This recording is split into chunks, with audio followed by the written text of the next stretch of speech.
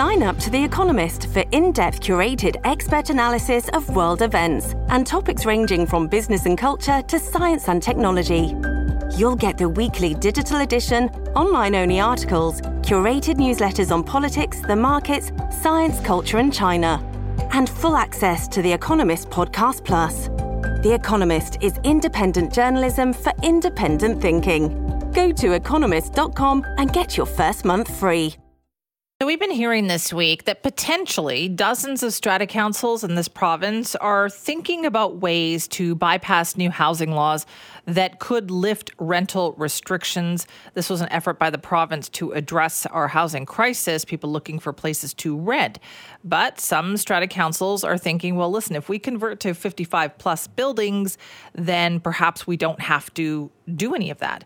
Now, this new law was introduced by Premier David Eby back in November, lifting restrictions, limited rentals, blocking families with children, and imposing age restrictions on buildings that were not meant for seniors. Premier Eby was on the show with us this week, and he said, no, this is no loophole. It's not really a loophole. The idea was that we would be preserving seniors' housing. This is potentially actually good news for seniors that are looking for a place to rent. We'll monitor it carefully to make sure that it rolls out as intended, but the age restriction was left in place to make sure that seniors have safe places and places with other seniors that are at the same stage of life. Okay, but a number of strata councils are going ahead with this because they think it's going to help them bypass the system. Joining us now is Tony Zarsetius, who's the CEO of Island Realm Real Estate. Tony, thanks for being here. Thanks for having me, Sydney. What are you hearing from strata councils? Well, I mean, it certainly is a very hot topic, and people are looking for ways to, again, get around this opening of rentals. And as the Premier stated, it is not a loophole. What's happened is, no building can be lit, like you cannot have a rental restriction anymore. So by implementing this 55 plus age restriction, what people are hoping to do is they think that there'll be less renters, but you still will have renters. They'll just be 55 or over. So ultimately, what people are hoping to do is not necessarily going to accomplish the idea of eliminating renters altogether. Yeah, so that makes it sound like, Tony, then they're rushing into something that perhaps they don't fully understand or grasp the implications of this. Yes, 100%. I think what people really need to do is slow down and think about the long-term consequences. Obviously, we have a housing issue. We need more rentals. I understand what the Premier did. The quickest way to add rentals to the pool of housing within the province is to eliminate the rental restrictions. So I understand that. Now, it's caused a knee-jerk reaction because a lot of the stratas in the province have had rental restrictions for decades.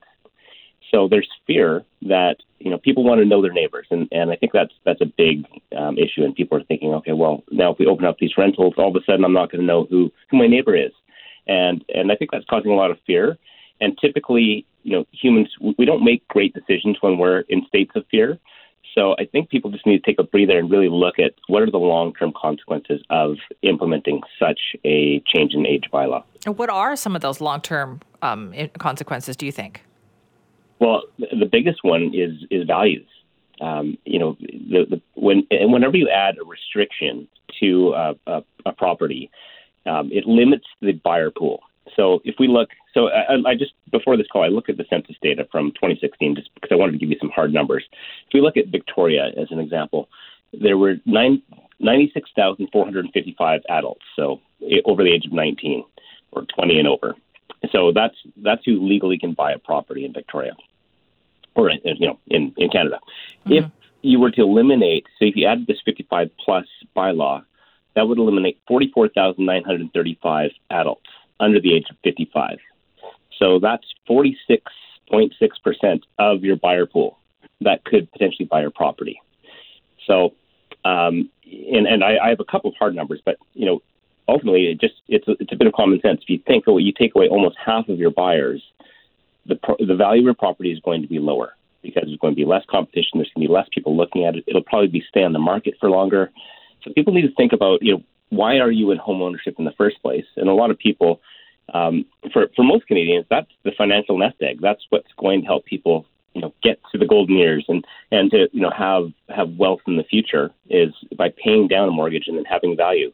So by implementing this bylaw, you are definitely affecting the value of your property.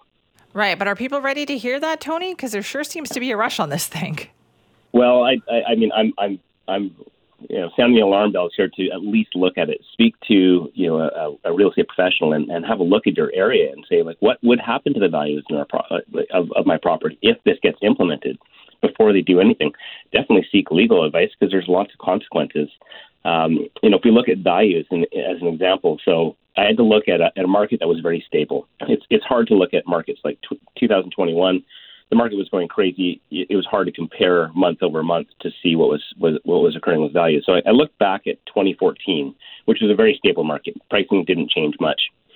So there's a street, Church Avenue in Victoria, in Saanich, that has a number of condo buildings on it, and right across the street from each other, you've got buildings of similar age and some with age restrictions of 55 plus, and some without. So when I factor in size, so eliminating, like, there's obviously size differences and a few other factors, but when I eliminate size as a variable, the 2-bedroom, 2-bathroom, 55 plus condo sold for almost 39.4% less than a building without the age restriction. So that's a pretty harsh difference there. But I wonder if some people are going to say, well, I don't care about selling right now. I'm staying here forever. So that's what I'm more concerned about. And I'm certainly not saying that people shouldn't look at this. Like, this might be something that you want to do. But if you are ever going to sell it, or if you're going to pass this on to your kids, or whatever your ultimate exit strategy is with the property, that needs to be accounted for, and people need to think about what are you going to do eventually. Yes, you might live there forever, but do you have people who that might inherit the property, or you might pass the property on to, because it'll be their consequence as well. Right. So are you hearing about quite a few stratas that are considering this? Well, yes, but I mean, it's like anything. Whenever something new gets announced, there's a knee-jerk reaction and everyone panics. But I think that calmer heads are going to prevail, and people will seek legal advice and speak to real estate professionals because this is a big change. It's very hard to undo a change in bylaws.